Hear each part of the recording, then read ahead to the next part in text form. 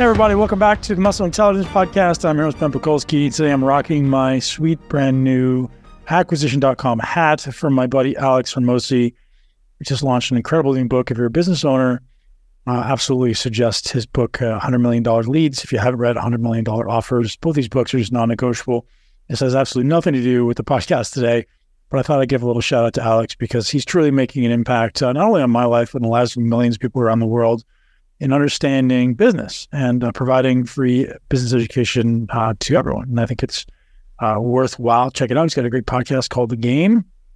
Today's podcast is a deep dive into performance psychology. You know that as a previous professional athlete, I have quite a lot of insight into performance psychology, not because of anything. Well, I studied it a lot for sure, but I think the greatest opportunity that existed for me was really pushing the limits of what my brain thought I was capable of and not taking no for an answer, and the obsessive persistence that went into becoming a professional athlete, professional bodybuilder, ultimately making to the top of the sport. I would say the psychological aspect is certainly more important than the physical one. And in the world we live in,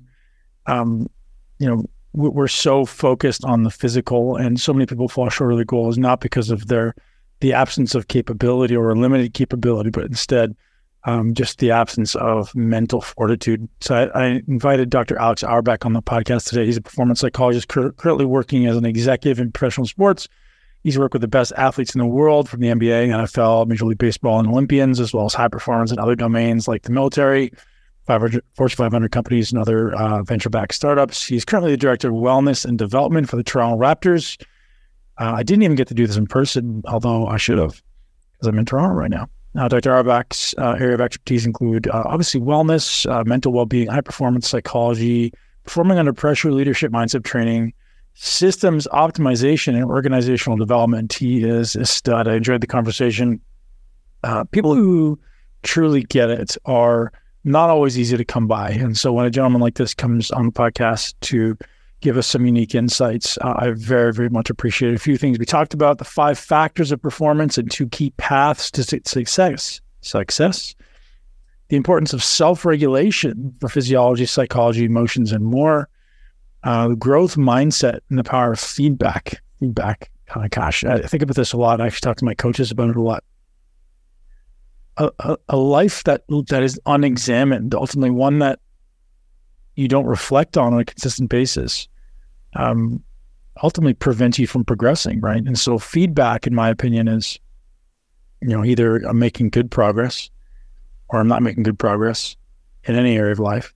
And sometimes pain is feedback, and sometimes sadness is feedback. Sometimes emotions often our emotions are a feedback, or our circumstances are a feedback, but people don't always think of it like that. So if you're someone who's growth-minded, you realize that everything in life is just feedback. You get punched in the face, just feedback, right? Do it better next time. That's obviously a metaphor. Hopefully you're not getting punched in the face unless that's your job. Ladies and gents, you're going to love this podcast with Dr. Alex Auerbach. Today's podcast is brought to you by me and the team at Muscle Intelligence. If you are a man or woman, actually, over the age of 25 in this case, we are doing a muscle camp. So what muscle camps are is really diving into everything you need to optimize your physical body. And my goal and my gift to you is to be able to leave there understanding your body at a whole new level, not only understanding it intellectually, but ultimately applying it and embodying it. And I think if there's a single massive takeaway that I can impart you with, and this sometimes goes kind of over people's heads, but simply the ability to improve the depth of connection to your body will change the trajectory of results for life. And so if we think of right now, you're on some specific trajectory, maybe a high upward trajectory, maybe a relatively low upward trajectory, maybe a parallel or a horizontal trajectory, right? Maybe you're not ascending, maybe you're descending in some way physically. And so my goal is to give you some lever or some tool that ultimately puts you on a better trajectory, a higher trajectory to faster results, ultimately where you want to be. And now that may be a different lever for me than it is for you. But ultimately my zone of genius is finding that lever. And to be honest, I realize it's a small number of things, right? So if you guys have known what I currently do in my business, people come to me and like, hey man, what should I be doing? And it's seldom the same thing for everyone, but it's often a very small, narrow number of things. And we just help you, one, understand them intellectually, and then two, put them into practice. And that's really the goal of Muscle Camp, which is being held in Toronto, Ontario, Canada, the third weekend in September. So you got a few weeks now when this podcast comes out. And if this podcast has already aired by the time, or the camp has already gone past by the time you listen to this podcast, head over to muscleintelligence.com/camp and check out future dates, because we have a lot of future dates coming up. Prior to COVID, I was on the road a lot teaching this camp.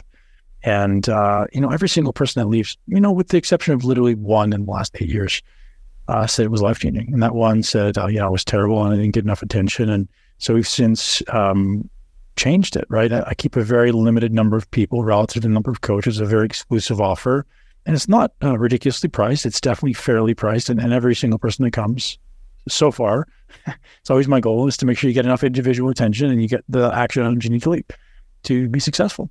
So shout out to Muscle Intelligence. Head over to muscleintelligence.com/camp, C-A-M-P, and ultimately register now. And if we don't have any space left, then look for the next camp near you. And to be honest, guys, we're not going to be doing these all over the world, because one of the things people often say is, hey, can you come to my city? I'm like, no, you can't. Like, if you really care about your results, if you really care about your progress, hop on a plane, let's do this together. We're at an incredible facility here at Pure Muscle and Fitness. So don't waste time. Let's do it.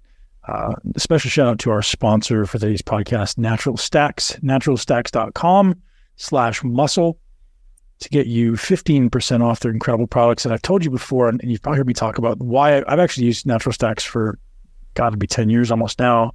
Once I read the book, The Edge Effect by Eric Bergman, I started to understand neurotransmitters and the neurotransmitter approach to brain optimization. And so we have dopamine brain food, and we have acetylcholine brain food, and they have serotonin precursors, and they have GABA precursors. And all these things have a very specific effect on how we feel day to day, minute to minute. And once I learned how to manipulate my dopamine with these literal ingredients that they use here in their products, my performance went up in all areas of life. And then when I realized that I could influence my serotonin and my GABA, my sleep just went through the roof. And so I specifically use their products on a regular basis, because I don't like these catch-all nootropic products that are just like, hey, we're going to throw everything in there, because everyone's brain is different and every time of the day is a different time, right? It has a different requirement.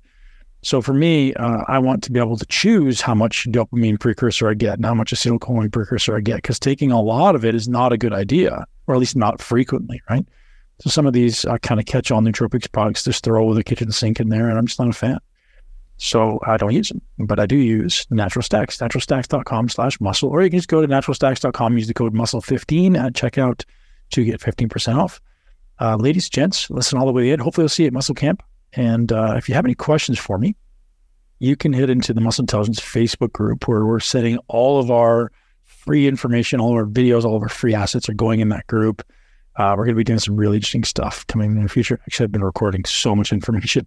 It kind of makes my head hurt. You guys know I'm writing a certification, really studying the mechanisms of muscle building, the mechanisms of fat loss, the mechanisms of metabolic optimization, and so much more, so I can understand more effectively for me and for you, and ultimately everyone out there who wants to live their greatest life in body they love. Enjoy the podcast with Alex Auerbach.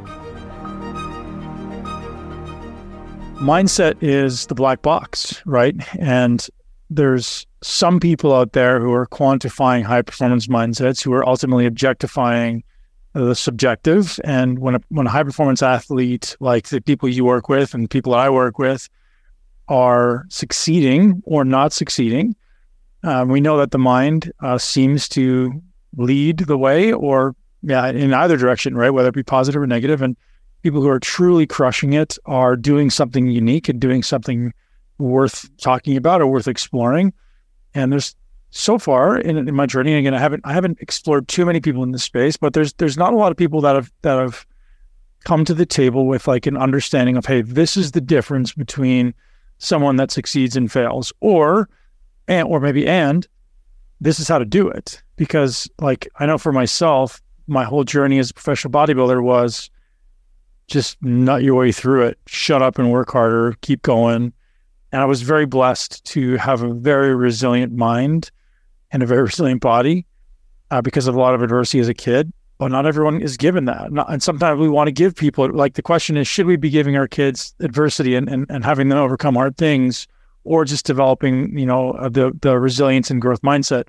There's so much, everything for me comes back to kids because I have children and they're the most important thing in my life. I'd love to have you talk about just kind of maybe you could start about how you got into performance mindset coaching, and then how you look at it. So when someone comes into your world, how are you assessing somebody? Yeah, man, there's so much to unpack here, and I'm glad to be doing it with you. And I'm fascinated by your world too. I mean, I got into weightlifting and I wouldn't say never competitively training, but just got super interested in it in my kind of mid-teens. And my middle brother got like really, really into bodybuilding. So it's just like a world from the outside looking in that I think has some pretty elite competitors and requires a really different way of thinking about training. And like there's a meticulousness to it that I think is pretty remarkable. That's like on par with some of the other elite spaces in the world. So I'm looking forward to learning some from you too as we go today. To give a really quick version of my background, so I started my career as a college football coach, and that was kind of my dream. So I did that for a few years, kind of bounced around, started as an undergrad assistant, worked my way up to a full-time assistant coach, and just kind of burned out. And in that process was really searching for like, what is it that I want to spend my time doing? And found that what I loved was always the relationships with the players. It was the little things like thinking about what major should you study, or how do you manage this relationship challenge that you have, or how do we keep you out of trouble and in the classroom kind of thing. And I was searching for like, where could I find more of that? And I landed in psychology. And then I was lucky enough to have someone along the way who was like, hey, you should really think about sports psychology. That's a whole thing. I was like, what's sports psychology? I've never heard of that, and then got into it a little bit more. I had a mentor who kind of showed me a couple paths, and then ended up getting my PhD in counseling psychology, that kind of a double major basically in performance psych. And then ultimately, the rest is history, as they say, became the performance psychologist here in Toronto. But I think as I've thought about my own journey, like a lot of it starts kind of before that. Like I was never the most gifted athlete, but I made some pretty competitive teams as a kid. I think in large part because of my brain, because I, could see the field differently or make decisions differently or learn things differently. It was a little bit easier, I think, for me to execute, and it made up for some of the skill deficit I had, right? I wasn't the fastest kid. I couldn't run the farthest. I didn't have the best stamina, but I could do things. I grew up playing a lot of soccer. I could do things in the middle of the field or at the front of the field that other people just couldn't do. And then that sort of turned into like this whole fascination now I have with everything. Peak performance. And so, to get to your question, now when I think about evaluating or assessing, there are a few things you look for. So one of the things you mentioned is kind of like difficult upbringings or adversity or trauma. There's a line of research called Talent Needs Trauma. And it's just this idea that like there is some need for adversity and repeatedly overcoming adversity for people to really make it to the highest level. I'm not convinced that it needs to be capital T trauma. It might just be little challenges along the way, but building that resilience and building really your adaptive capacity to deal with stress, I think is a critical part. And we've seen it time and again in professional sports where someone has kind of the roads paved to them and they get here and we don't do anything like that for you anymore, right? No one's rolling out the red carpet when you're a rookie. Like you got to earn it. There is a little bit of a learning curve there for guys that haven't had that adversity in the past. So I can't say I look for that necessarily in terms of selecting talent, but I'm definitely thinking about that and assessing for that when someone comes into my office, like what is your capacity to deal with this? And then beyond that, I'm kind of looking at a few factors. So one is the environment that you put yourself in. The environment has a huge impact on your overall performance, on your behavior. Some studies show that it's like up to 70%. I think the English Institute of Sport did a study that showed about 70% of your behavior is influenced heavily by your environment. And it makes sense. It's kind of intuitive, right? But the rest of performance is really hard if your environment's crap. And so environment is the people who are around you, the places you go, who's kind of in your circle, the way that they support you, all those stuff to me are all those things to me are sort of environmental, social influences. The second factor, challenge you, right? The way that they challenge you and the way that you receive those challenges, I think would be a big, I know for me, that was a big thing. For sure. Yeah. I mean, I'm kind of looking at 3 dimensions, all based on self-determination theory. So the first is, do these people support your autonomy, right? Do they encourage you to make independent choices? Do they allow you to experiment? Are they thinking about what you might need to do to grow and develop on your own, right? And this gets back to the sort of like the, helicopter parent or the Zamboni parent, right? The people who paved the way. Like, ultimately, it undermines autonomy, right? What you're teaching someone to do is not make decisions. And, at some point, like, the training wheels have to come off, and someone's going to have to make real choices about how they train, the way that they show up professionally, how they prepare for an NBA game. And that can be facilitated by being in an autonomy supportive environment, right? Giving people choice, giving people control, and then sort of guiding, right? Like, and you mentioned your kids, and I have a 9-month-old, so I'm like quickly learning here. Thank you. That's been awesome. Like you kind of have to guide, right? But you can't decide. And I think if you can find people in the environment who are doing that, that can really empower someone to kind of take ownership of their own behavior, their own performance. So that's one element I'm looking for. And what I mean by that is people who are encouraging your growth and development, not people who are cutting you down, not people who are telling you everything that's wrong with you, but people who are really thinking about your own growth and development, which doesn't mean we ignore the bad stuff, right? Like, they can give you critical feedback, they can give you honest feedback about where they need to improve, you need to improve, but ultimately, they're really thinking about how do they build you up? How do they help you understand as a performer what unique skills that you have that you can leverage that facilitate peak performance? And then the third element of the environment I'm looking for is kind of what the psychologists would call relatedness, right? But it's this idea that we're like connected, that we matter to each other, that we're part of something bigger than ourselves. And so, you're always skeptical, like in the NBA, for example, of people who come in whose, let's say, parents are making all the decisions and kind of controlling them, or they're doing it because they're kind of being like cajoled into something, but they don't really love the game, right? Like, you're looking for that really supportive, encouraging, connected environment, because that brings out the best in people. It doesn't mean you can't get there if you don't have some of these factors, but I think you're exactly right. That kind of like, you need a little challenge, you need a little encouragement, you need a little support, you need to be challenged to take ownership, and that can really push you to the next level. As you say, so much to unpack. When I think of some of the most high-performing guys in the world, this one sentence comes to mind is it confidence breeds excellence, or does excellence breed confidence? And some of the top guys that I speak to, that I work with, it's almost like the confidence came first, and then they just believed in themselves, and they believed in their capability, and they because of that confidence or swagger or egocentricity, I know that's a loaded, and I just generalized a lot there, but I'm curious, in your experience, do you have any thought around, these guys who are really performing at a high level when it comes to their belief in themselves? Is it just because they just know they're good, or is it, do they know they're good first so that they become good, or do they do so well on the way that their confidence just kind of continues to grow? I think usually where it starts is someone told them they were really good, and then they internalized that, right? And then they're like, yeah, you know what? I actually am really good. I mean, I definitely agree. You've got to have this level of almost delusional self-belief to reach the very highest level, because you're going to go through some really tough crap, right? Like, you just have to slow you down. You just keep going. Exactly. Yeah, you have to believe that you're going to get there. But the way I see your statement is actually, it's kind of like a virtuous cycle, right? If you're confident, that's going to enhance your performance, then you're going to perform well. And now all of a sudden you have more reason to be confident, right? And it just sort of keeps building and building and building. And then that's how I think over time, that kind of like, I think of it as almost like, delusional, but in a positive way, this delusional self-belief that like, I can do anything, I can take anything on. And I think a lot of that by the best performers in the world, I'm sure this is true in your space, like it's earned, right? Like you don't come to believe that you can, I don't know, deadlift 500 pounds by just like walking into the gym your first day and being like, yeah, I can deadlift 500 pounds. Like you work your way up there, right? And you have these moments where you kind of break through a plateau, and then all of a sudden it's like, oh, I'm way more capable than I thought. And then I can take the next leap. And so that's how you see that cycle kind of playing out. And then next thing you know, you have the best in the world on your hands. Yeah. Interestingly though, like, I know, just sharing my experience, I had no idea that I could be the best. I just knew that I would be. So I didn't have any proof, right? When I was 16, 17 years old, I was a little skinny twerp. Yeah, man, I know, like I saw the Mr. Olympia contest. So I was like, that's where I'm going. I'm like, there's nothing that's going to stand in my way. I had no proof that I would get there, but I just had this undying knowing. I was like, I just won't stop until I get there.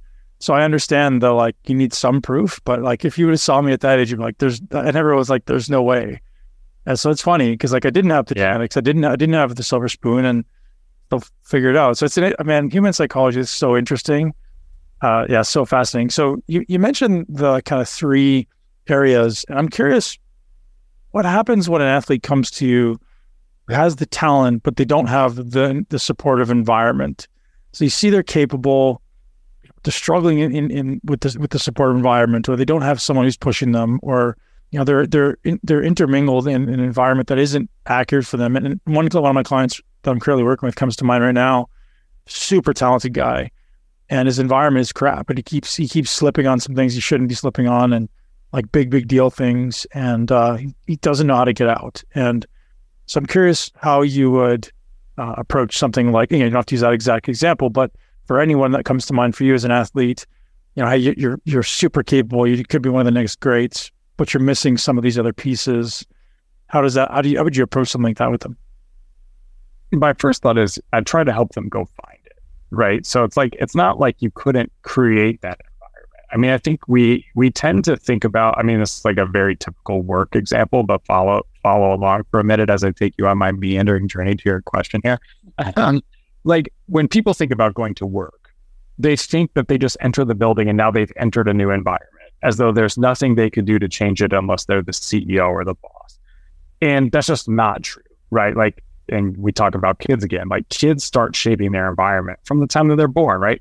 They cry, they see, does mom respond? Does dad respond? If they don't, they do it differently. If mom and dad do respond, they do it the same, right? And so they start to shape the world around them. And so we have a lot more control over who's in our space and who's in our environment and how our environment helps us than we often choose to acknowledge. And so my thought in this kind of situation would be, one, how do we detach you from this old stuff that's pulling you back, right? And how do we work our way to the point where we can really make that decision? And often it's very, very hard, right? It's very hard to let go of, there's a reason people say like old habits die hard, right? It's hard to let go of old relationships and old people and people who have been kind of at one time maybe in your corner and now aren't in your corner, or the relationship has evolved a lot, or they've just never been good for you, but they played a really significant role. Like those things can be very, very challenging to move on from. And if you want to achieve your full potential, this might be a change you have to make. And so rather than focus on solely cutting out the bad, I'd be thinking about, okay, how do we build this new space that allows you to dominate, to thrive, to be the best that you can be? And as we do that, it will become clearer that you need to let go of some of this stuff. And then we can sort of work on that part together. So that's how I'd think about managing that kind of situation. But it is a very tricky one. Yeah, it makes sense. And one thing that comes up is, like, I know a lot of people who are exceptional athletes or high performers in any space, and they're loyal. They're very loyal to the people who have brought them there. And sometimes that's a great asset, but sometimes that's the very thing that holds them back. They are loyal to the people that got them there, and they maybe know or don't want to believe that they need something to change. And you can just see it. And like trying to convince somebody of that is sometimes a big challenge.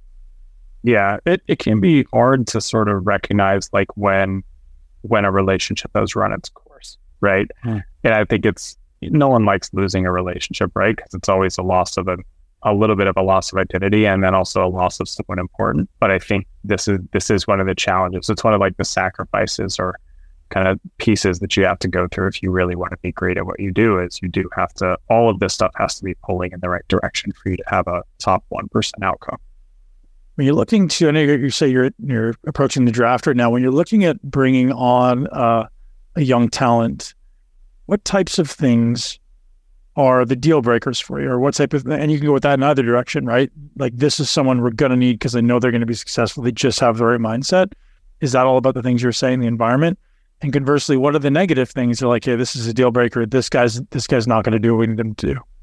Yeah. Well, so the first part I look for is the environment, but the other sort of 3 or 4 categories I think about. The second is kind of like foundational well-being skills, right? So like you can't perform if you're not well. It's like trying to run on a torn ACL. Like it's just not going to happen, right? So you need some basic coping skills, right? Stress management skills, psychological skills, mindset skills, kind of like just, again, core kind of ways that you exist that help you sort of maintain your balance in the world, right?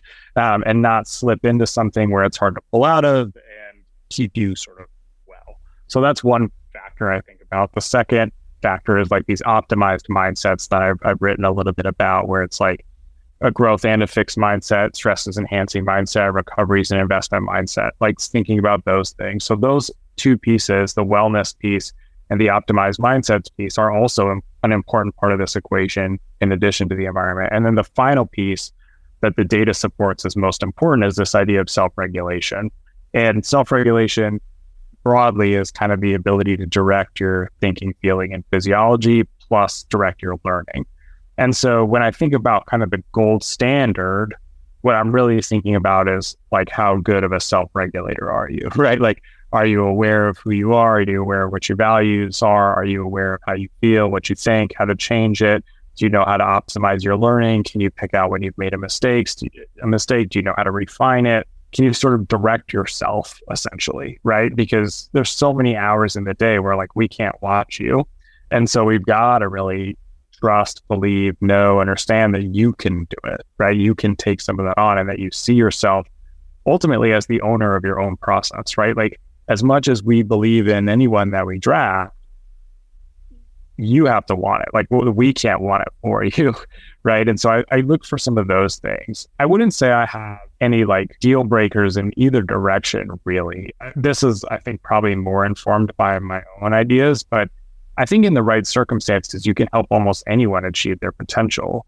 I think the real key, and maybe the only deal breaker, is like, do you actually want to do that? You know, and we've been fortunate in that, and I think this is true of a lot of NBA players. I can't speak for other sports. Like, there is a high degree of want it, you know, and how, and do they know what to do? You know, that all varies, right? But recognizing that this is an outcome that they're after, I think is really the key step. And I'm sure this is true in any high performance space, right? If you don't want it, like, no one can make it happen. Well, so tell me how you actually identify whether or not somebody wants it.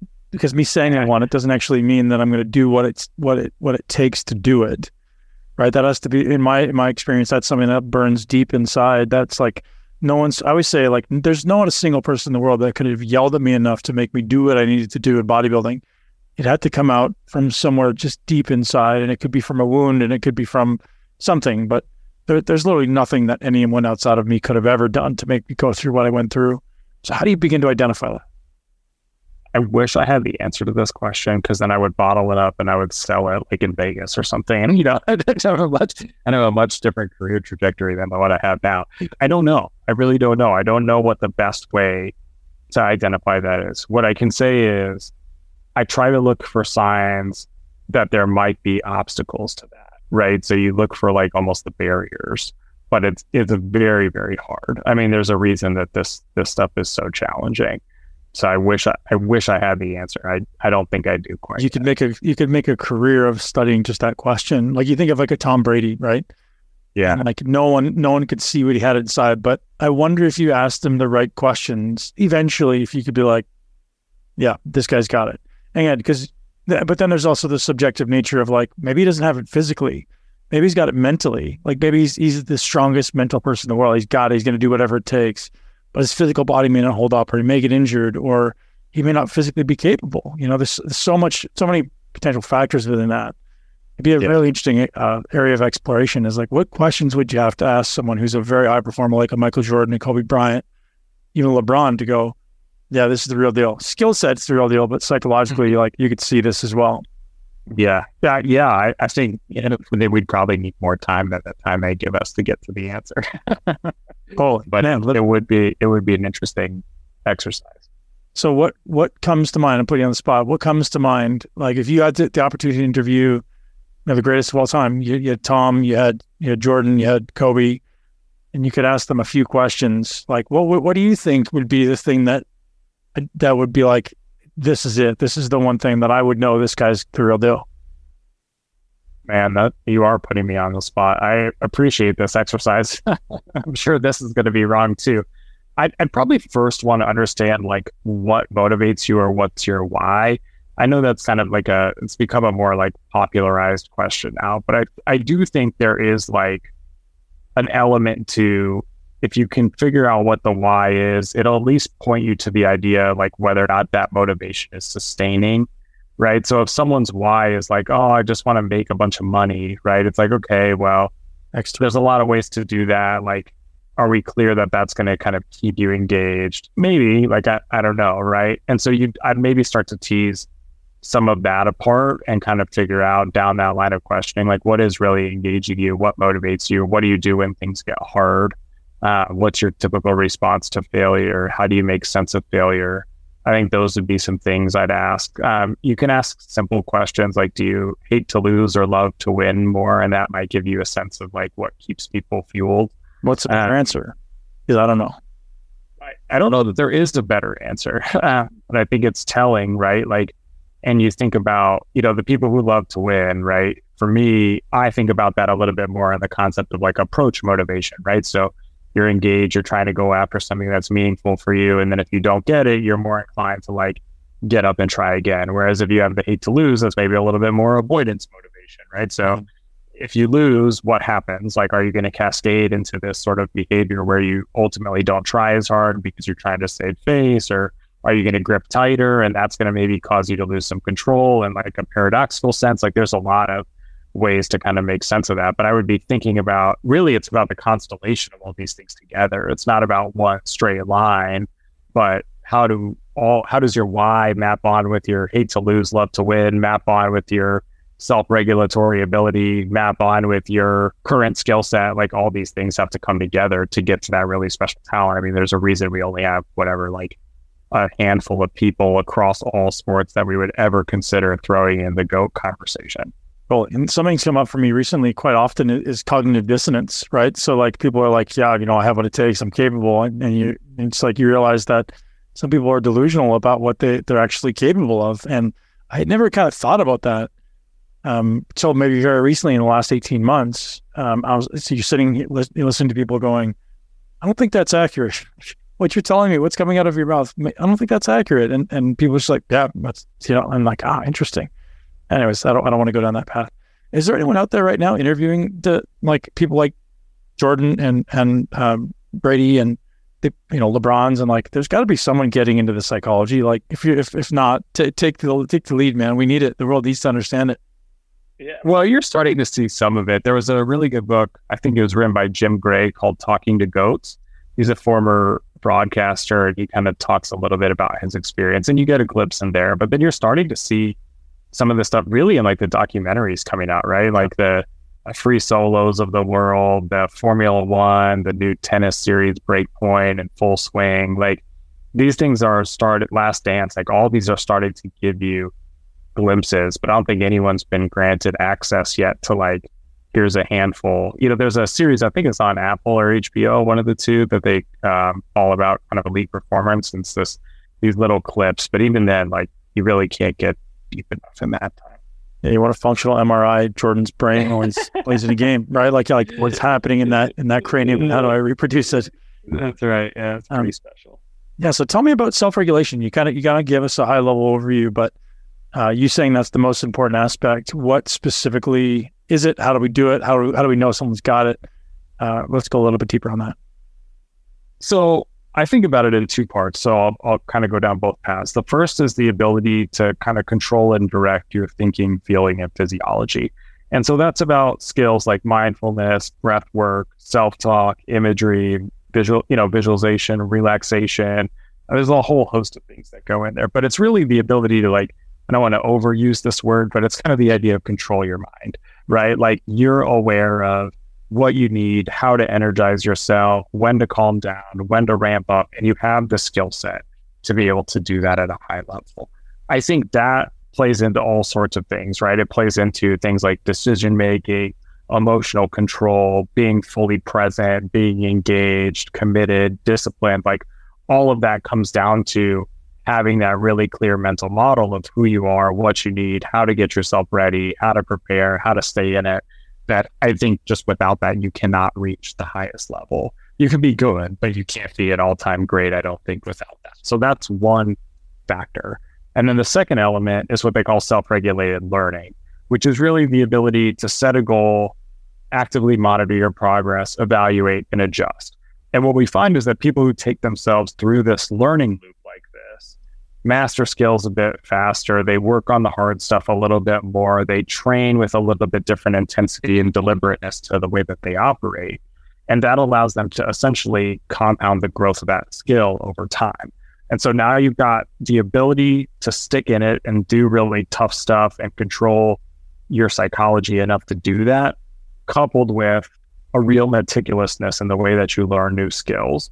And then over time, those things come together in the moment of performance for you to really deliver. All of a sudden, you've got a really mastered, deeply ingrained skill with this incredible psychology that I think is sort of the sweet spot. And some of the early data that we've got on this shows that, like, you know, elite soccer players who are higher in their self-regulation skills make more money, make more national team appearances, which, as you know from soccer, like, you know, playing on the national team in soccer, it's like the absolute highest level that you can get to, unlike other sports where maybe, like, you know, basketball, for example, like the NBA might be considered a little bit higher level than FIBA. Like soccer, that is the pinnacle. Like playing for Team Argentina, Brazil, that is a sign that you're one of the best in the world. And this factor separates those guys from the guys who are playing at a level just like the NBA, right? This elite club level sport, which is pretty cool. Something that came up while you're talking there is like, and it's almost belief in self, but it's also a knowing. It's like, what am I capable of doing physically, and what am I capable of doing mentally? Because I think some people have borders, walls. You know, they're like, I'm not physically capable of that. I'm not mentally capable of that.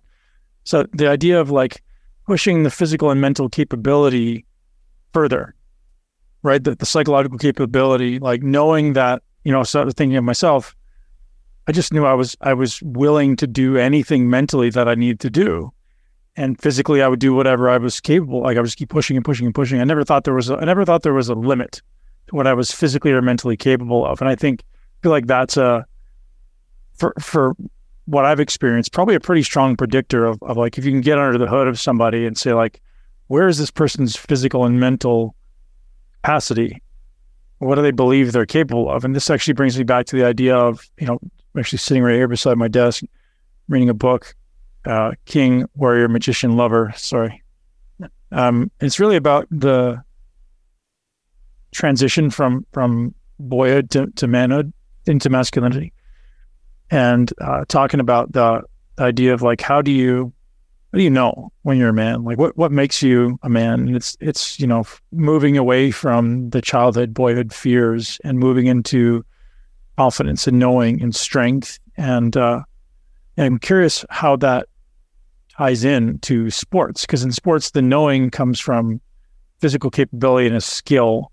As far as psychological capability, is that something you guys explore at all? Like, yeah, the journey from boyhood into masculine energy? Because I think a lot of these athletes, they're treated like celebrities from the time they're 12. They get to 21, they're still acting like they're 13 or 12 or 13 years old, and they don't know how to balance a checkbook. They don't know how to manage their life. Like you're saying, they don't have these basic life skills. And I could imagine that would really weigh on their psyche unconsciously, because they lack the confidence to know they can. That's kind of work there.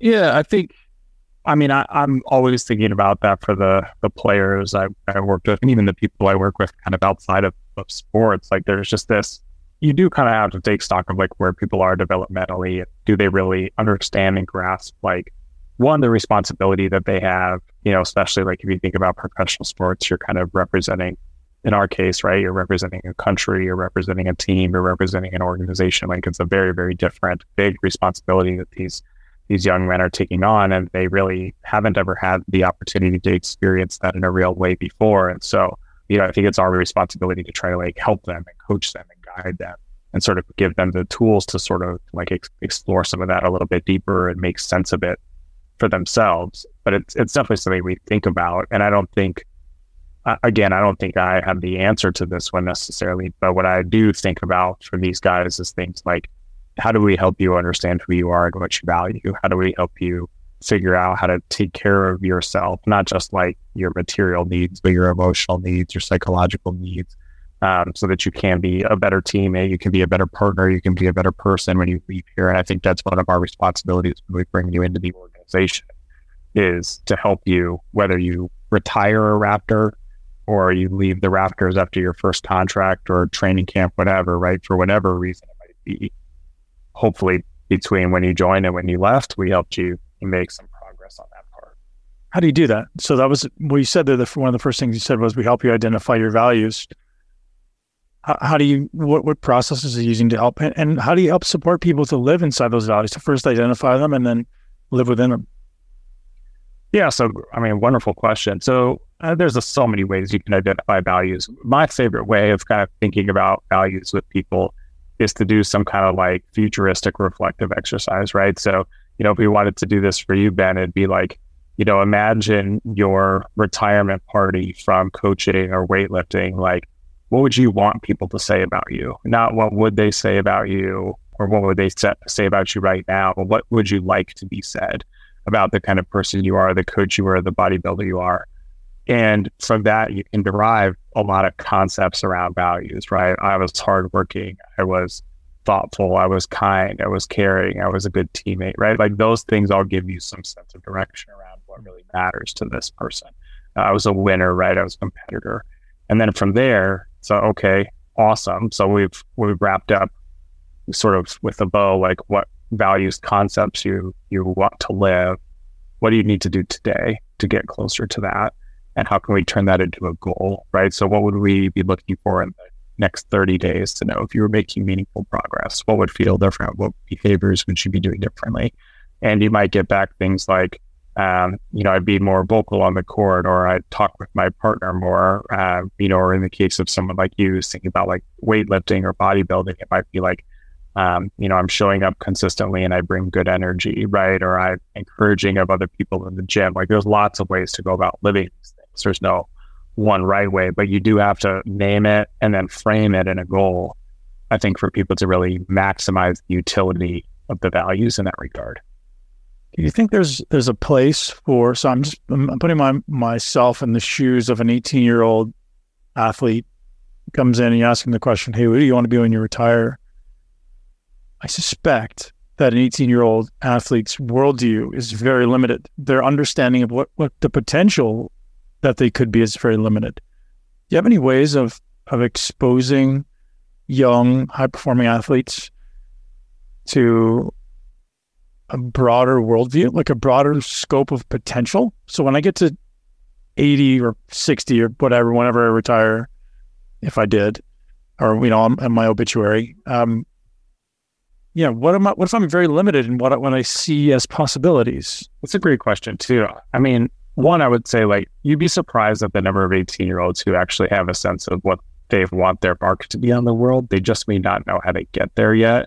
You had mentioned this even about yourself, right? At 16, you knew kind of intuitively that you would be great at something. You weren't sure exactly how you'd get there yet, but you had that vision for yourself.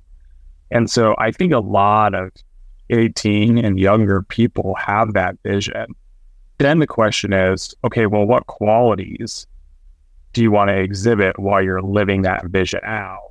And I think people can generally think about that pretty constructively, but you've got to leave room for the values to evolve, right? Like who I was when I was 21, making decisions very different than who I am in my early 30s now, thinking about a family and all those other things. And so, when you try to encourage, or what I try to encourage in those situations, is really an orientation toward something bigger than yourself. I think that's the most important part of that. I think the rest of the worldview, that's stuff that's going to come with time, with living a little bit more. And for me personally, I don't necessarily believe in speeding up someone else's journey like that. I kind of believe in let them go on their own journey and, be here to support. And obviously, you try to catch people before they fall in potholes or whatever. But, assuming there's no potholes, you've got to kind of figure it out. And the lessons will be more valuable if you dig into it. And so it's my job to sort of help you start looking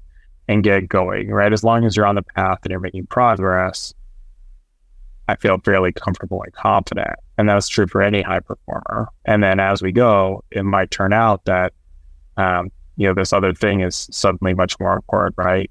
Maybe you're now going to have a family and you're going to recalibrate, or something happens in your existing family and you need to change your approach. So that's how I think about kind of introducing the bigger stuff. But I am really looking for, I mean, ultimately, I think we all want to be a part of something bigger than ourselves. We all want to feel connected to something larger and feel like we made an impact. And so that's what you sort of keep pushing for until you find it. Love the nuance of your thought process. Speaking along those lines, I told you I've become a mega fan of your Twitter overnight. And you wrote something recently about growth mindset and fixed mindset, whereas historically, at least myself personally, I'm guilty of making it polar. Like it's like you're either this or you're this. And I also acknowledge that it's situational. Some people can growth minded in certain areas and fixed in others. But you actually made it even more nuanced than that. And you suggest that most success or great athletes are both growth mindset and fixed mindset in the same circumstance. I'd love to have you unpack that for us. Yeah, so I think big picture, I mean, it's important to write like where the research started was really on this idea that you could be high or low in both, right? So they're sort of orthogonal concepts, right? And it was really based on what was originally called incremental and entity theories of intelligence, right? It was this idea that like intelligence is a fixed thing, there's not much you can do to change it, or intelligence is an incremental thing, and with hard work, effort, and some persistence, you can make it better.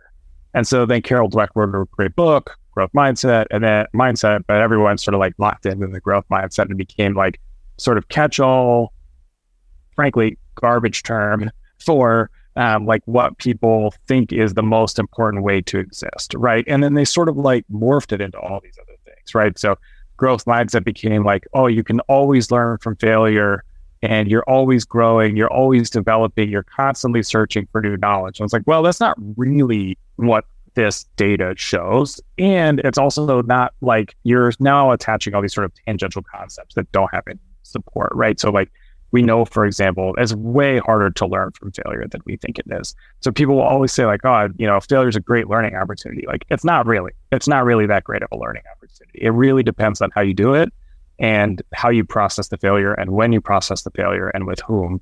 And so it's like, you've got to kind of like dig into it a little bit. And so that's where I started with this premise. It was like, what does the real data suggest?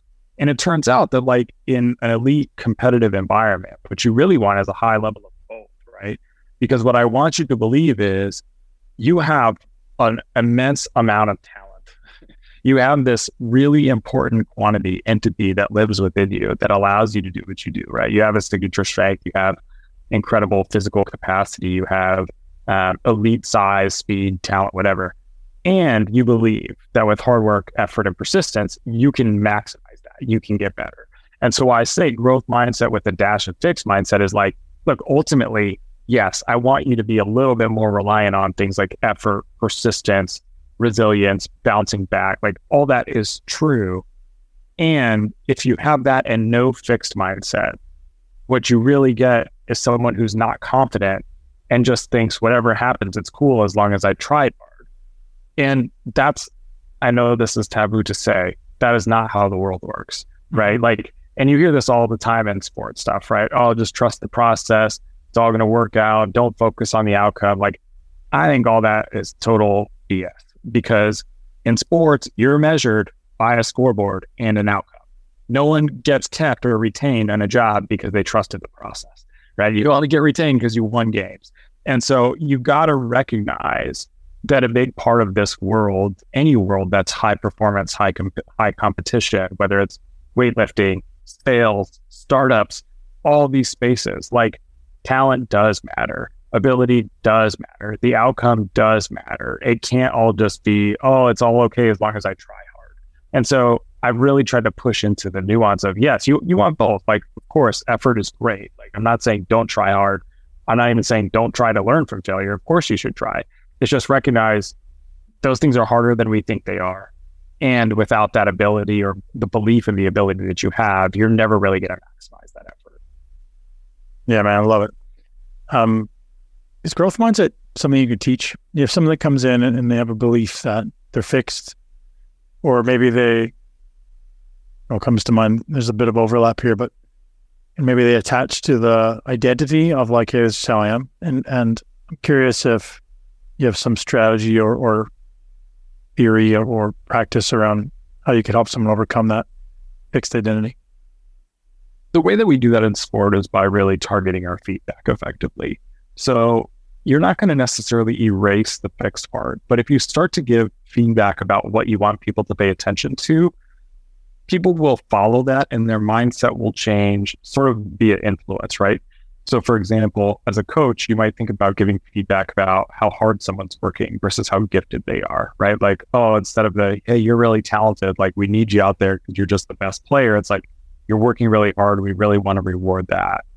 As a reward, you're going to get to play more, right? So you think about emphasizing things like effort, persistence, hard work. The more you emphasize that and shape that with your language, the more someone is going to come to internalize that is like a critical factor to be paying attention to. And then you can start to give past some of the feedback that sort of illustrates how controllable that is, right? So when someone's effort inevitably isn't as good as it always is, right? Like, hey, I noticed that you didn't give as much effort today. Like, what could you do tomorrow to ramp that back up, right? And you're illustrating through the way that you're talking to somebody just how much control they have really over what we call the growth mindset, right? This idea that I can come in and give good effort and work hard and be persistent. So that's the main way we try to shape it, right? And coaches shape it, parents shape it, peers shape it, like all of us with what we emphasize helps change someone's mindset. I don't personally want to punish someone who sort of believes like this is just the way that I am. And I mean punish in like the literal consequences behaviorist sense as a psychologist. Like I wouldn't personally like double down on say, no, you shouldn't think that way. Like I think we can find other creative ways to help you come into contact with the limits of that way of thinking, right? So ultimately for me, it's not really about do or don't think about you are this way. It's about recognizing how that is essentially a self-limiting belief, right? Like at some point you're going to come into the edge of what you are and you're going to need to be some other way or be something else. And if you don't believe that that's possible, then we're going to hit the limit of what's fully your potential. And so we can sort of break down that fixed mindset part in the unhelpful places a little bit by just helping you realize the limitations of your own beliefs. But we can really shape the growth mindset with that good feedback.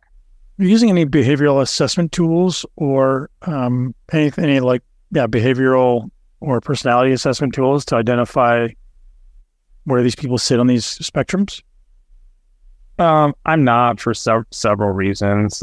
You've touched on it a few times in our conversation, but people are notoriously bad self-reporters. Mm-hmm. So the best way to sort of tease any of this apart is to watch, right? And you see them. I mean, in my world, I see them in a training environment almost every day from September to April. So you get pretty clear pretty quick, and I mean, you can see it if you watch any professional sporting event, right? You can see how people respond after a missed shot, made shot. What do they do when things get more challenging? How do they answer questions? You're looking for some of those things. But if I just asked you, growth mindset or fixed mindset, most people will tell you they have a growth mindset because that's what they think the right answer is. One of the things you said earlier was you like to help curate the environment for people. And I'm curious, one thing that comes to mind is I know some people, certainly some athletes, are externally motivated, maybe by the people around them. They want to win, they want to beat them. Some people are internally motivated. They just want to be the best version of themselves. Do you ever curate, or do you have the capacity to curate like workout environments or practice environments to make sure, hey, these guys are paired together because they're going to feed off each other's energy to work better together, say in the gym, whereas these other guys over here, like he just wants to be by himself. He does way better when he just has that privacy, that ability to be alone. Do you ever go to that nuance of being able to curate that for people? Because that's really interesting to me, because I know for me personally, like I want to beat everybody. If I'm standing in a room with a bunch of guys who are good, I'm going to find a way to beat them. And that would really drive me. Whereas I know other people just want to be left alone. We don't go to that level, I think, for a few reasons, right? One is like we're a team. So I think, before anything else, right? Like the team has to come before all the individual needs, regardless of what your own needs are. Like it's really about what the team needs. But if I were not in this environment and I was thinking about an environment like yours, or even more individual sports like tennis or golf, I would absolutely be thinking about that in a training environment, because I think part of training is figuring out how you like maximize the value of that, right? Like so much of training, unfortunately, I'd be really curious about like your experience of this in your space, but in the pro sports space and the college sports space when I've been around, so much of training is left on the table. Like there's so much that's just going through the motions, not super high value, not really all that thought out. It's just kind of like, oh, these are the way we've always done things. We've always done football practice with 27 periods, and they're always this long, and they're always this structure. And we just repeat the same things every Monday and every Tuesday. And it's like, man, this just is one, uninspired, but two, probably not maximizing any one individual's ability here. So I would think for sure in those environments, I would be playing with it a bit more to really get the most out of that. Is that true in your space? Is that a fair assumption? So I don't know if it's true in bodybuilding space, but it's true certainly I mean, it's not in my world, but it's certainly true in pro sports that I've experienced. It's like if there's a strength coach that's been there for 15 to 20 years, it's his way or the highway, right? And even though you realize like, hey man, this is like very outdated, and then people are afraid to make changes because there's so much bureaucracy. Yeah, it's so true. And what I'm seeing, I don't know if you're seeing this, the teams that actually move away from that are starting to separate themselves from the pack, which is really great to see, because I know personally some teams who are actually hiring really, really effective performance coaches or directors of performance, and doing an exceptional job in tracking, the metrics, the training volume, the playing volume, and making sure people are actually, maximizing their physical capability as being measured by, certainly point outcome, but certainly also man game injuries, right? Man games missed, which I think are maybe two of the most important metrics when it comes to sports. For sure. So yeah, I think you're right in saying that there's still a huge percentage of the population that's very primitive, but I do see, and I don't know a percentage, but I do see a percentage of them that are going in the right direction. Yeah, that makes sense to me. I mean, I feel like as the technology advances, as our knowledge and understanding advances, the space is sometimes a little bit slower to keep up, but you're absolutely right. Yeah. And I do see a few places who are really at the forefront of this, and they're using it as a competitive advantage, right? It's taking up space. And the reality is you'll probably also know there's a very small handful of guys in the world who are experienced enough, capable enough to understand all of the potential influences, right? You throw somebody in as the director of performance, you got to have a lot of faith in this guy's ability to make really good decisions, not waste time, not waste money on a bunch of stuff that's probably not going to work out anyways. You can't have someone who's like too fast on the technology because, he's going to waste money on stuff. You can't be a guy who's too slow on technology because he's going to waste time. I understand the trepidation to make changes because there's a lot of responsibility going into those people's hands to, because as a performance coach, you got to know everything, man. You got to know everything from all angles. Again, I'm sure you guys have performance coaches with the Raptors, and I'm sure you're involved in some of those conversations on how to maximize each person's output. Yeah, you're exactly right. I mean, we're all thinking about that's the beauty of the team, right? We're all thinking about performance from our own angle, and we come together, and you've got a pretty robust group there, but it has to be that holistic approach that's figuring out where you, really squeeze out 1% for everything. I mean, that's the difference in a lot of these games. Yeah, and then making those decisions on, well, which one's most effective for which guy, right? We only have so much time, there's a lot there, a lot of responsibility for sure. Yeah. You said on your Twitter recently, and I loved it, that the best coaches in the world have maximum 10 rules. Talk to me about that, and where does that theory come from?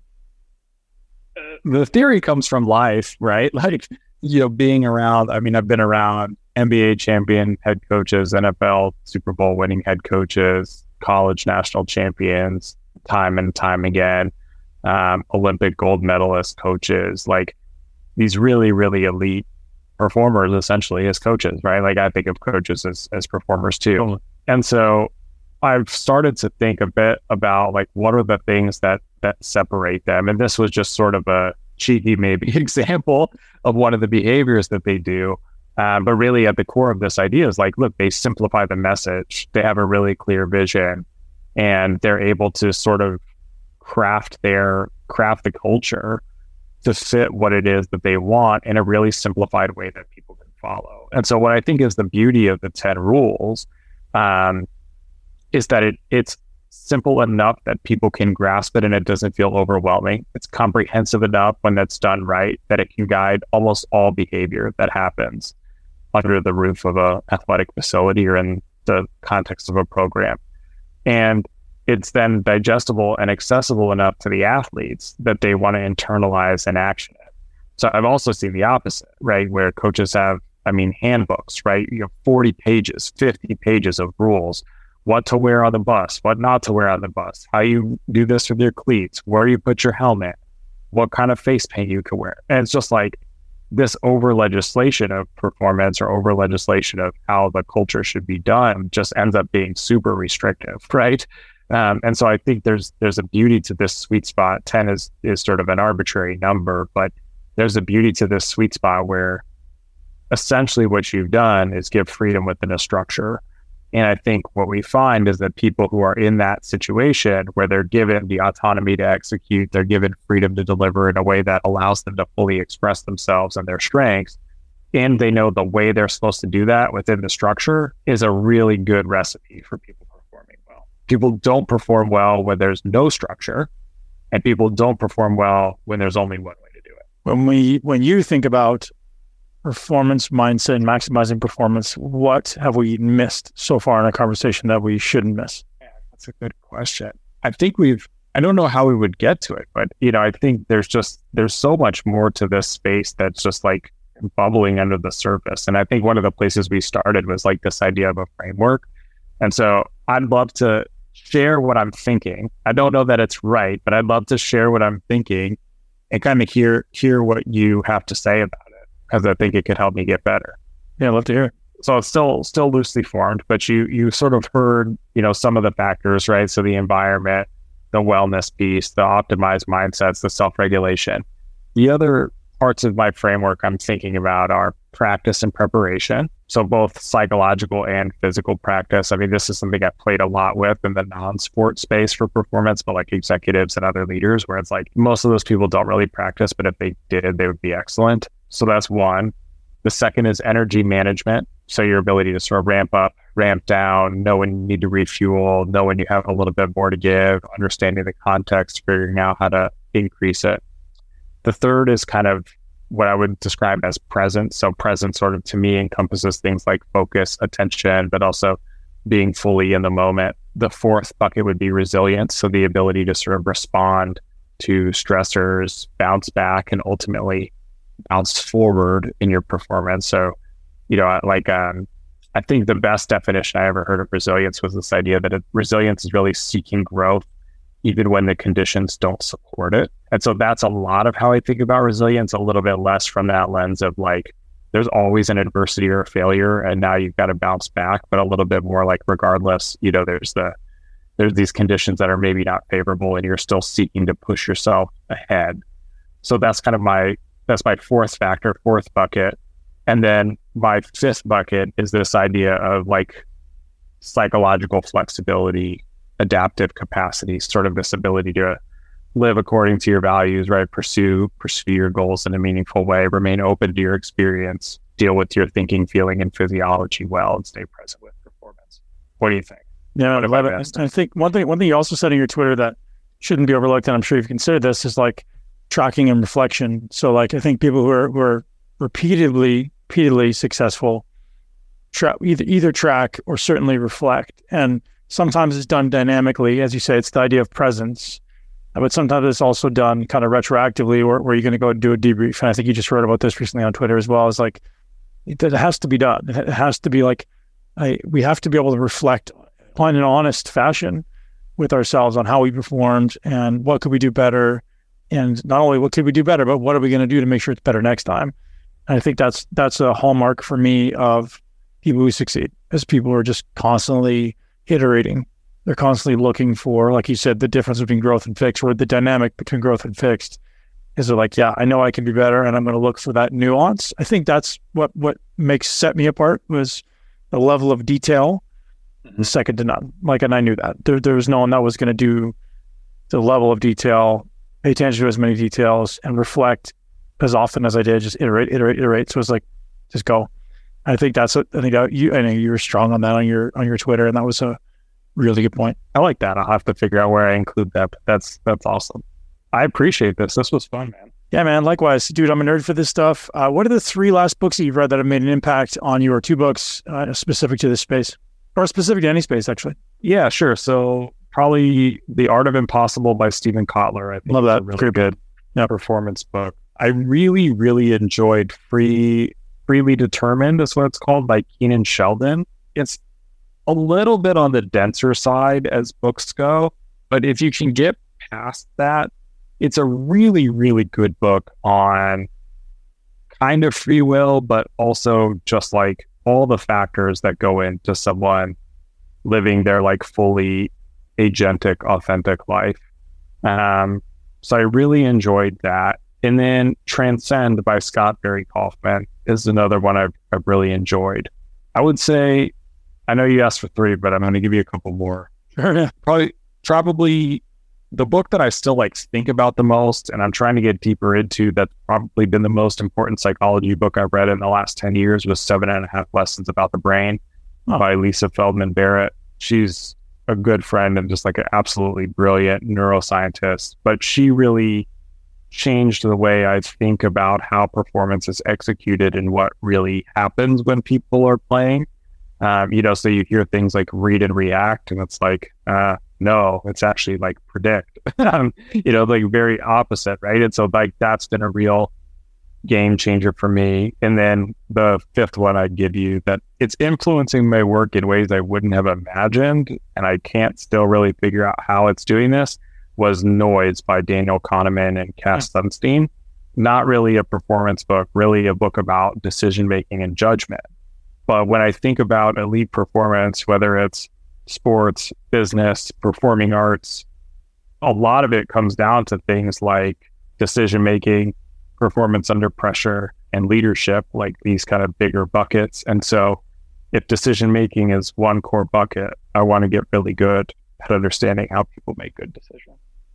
That's a hugely important point. So I was saying to my kids the other day that, one of the main wishes I have for them is that they make good decisions. And I also said that I tend to explore over the next 10 years, my kids are 9 and 11, over the next 10 years, how to support them in making good decisions. Because as we know, it's probably not the conscious mind that's driving the bus in most cases. Yeah, understanding that would be great. So I'll definitely dig into all Daniel Kahneman stuff is fantastic. But Alex, man, I really appreciate your time. Thank you very much for what you do. Man, hopefully we can do it again. Look forward to connecting in the future. Anytime, Ben. Thanks so much for having me. This was a pleasure. Thanks. That's a wrap, ladies and gents. Thank you for being a consistent guest of the Muscle Intelligence, or call it listener of the Muscle Intelligence podcast. You are definitely my guest in being here. And thank you to Alex Auerbach for joining me today to really dive into performance psychology. As I said, I've been a student of performance psychology since I was probably 17, because I really wanted to understand what makes people tick. I still am this constant student of life, and I see people who are just crushing it. And then I see people who are just sabotaging themselves and just running face first into the wall, the same all over and over again. I start to just really wonder and ponder, like, what's the difference? And what is that key that we can just simply offer to unlock, human potential? And human potential is almost always limited by psychology, right? Certainly there's some physical limitations, I guess, some physical boundaries, we'll say, right, of the human system, because everyone has different capabilities. But I don't think there's very many people on this planet who have exhausted the extent of their physical capabilities. And certainly the reason you're not exhausting the extent of your physical capabilities, all of us, myself included, are psychological limitations, right? So it's either the standard to which you hold yourself, the goals you set, or some limiting belief, or what you think you're capable of. And if there's somebody out there running a 100-mile marathon, if there's somebody out there squatting 1,000 pounds, it doesn't mean you have to do that. It doesn't mean you have to run a 100-mile marathon at once without resting. It doesn't mean you have to squat 1,000 pounds or bench press 700 pounds. But if someone could do that much, then you can do a fraction of that, right? And that was literally the message I gave myself around how I became a professional bodybuilder. I saw Marcus Rule, previous professional bodybuilder, sitting with a table with his arms on a table just like I am now, and he was literally resting his chin on his chest. And I was like, that's not even human. If that guy can build that much muscle, then I could become a professional bodybuilder, even because I don't think I would need that much. And I did, and that was a big inspiration for me. So hopefully you guys take inspiration from everything around you, and lift everyone else around you up. And let's create a community of leaders in this world, ultimately men and women that show up at the highest and best for themselves, so you can show up at the highest and best at what matters most to you. For me, it's family. Second, it's my team. And then it's my tribe. It's my community, like people like yourself. So guys, thanks for being here. Sorry for the long intros and outros. Just a little inspired today. And one more time, shout out to my camp, muscleintelligence.com/camp. You get to interact with me personally. I'm there. I'm teaching it. Myself, my head coach, Gavin Torrey, who's just a fat loss master, a programming master, and just an amazing overall human. And you guys will know in my life now, I surround myself with really, really great people. And you should too, right? And this is by design, not by accident, right? I choose the people I'm around. I'd rather be by myself than around people that I don't want to be around. And my community, my network of coaches is just truly remarkable. And I feel blessed to work with them every day. For someone who wants to be coached by me or by my team, you can reach out to us at muscleintelligence.com/apply. That's APPLY. And a final shout out to our sponsor, naturalstacks.com/muscle, naturalstacks.com/muscle. Use the code muscle15 at checkout, 15% off. Super high quality supplements that are super high quality standard for testing and purity. And every bottle of supplements has a QR code where you can see the third-party testing results. Their brain food series is absolutely worth checking out. These are supplements formulated in combination of precursors for your neurotransmitters that, as I said, I just love. Guys, ladies, thank you. You're awesome. Keep being awesome. Have a wonderful day. Thank you so much for tuning into Muscle Intelligence. If you enjoyed today's episode, please be sure to share it with at least one person you know. Make sure you're subscribed so you never miss an episode. This podcast is for information purposes only. The statements and views on this podcast are not medical advice. This podcast, including Ben Pekulski and the producers, disclaim responsibility for any possible adverse effects from the use of information contained herein. Opinions of guests are their own, and this podcast does not endorse or accept responsibility for statements made by guests. This podcast does not make any representations or warranties about guest qualifications or credibility. This podcast may contain paid endorsements or advertisements for products or services. Individuals on this podcast may have a direct or indirect financial interest in products or services referred to herein. If you think you have a medical problem, consult a licensed physician.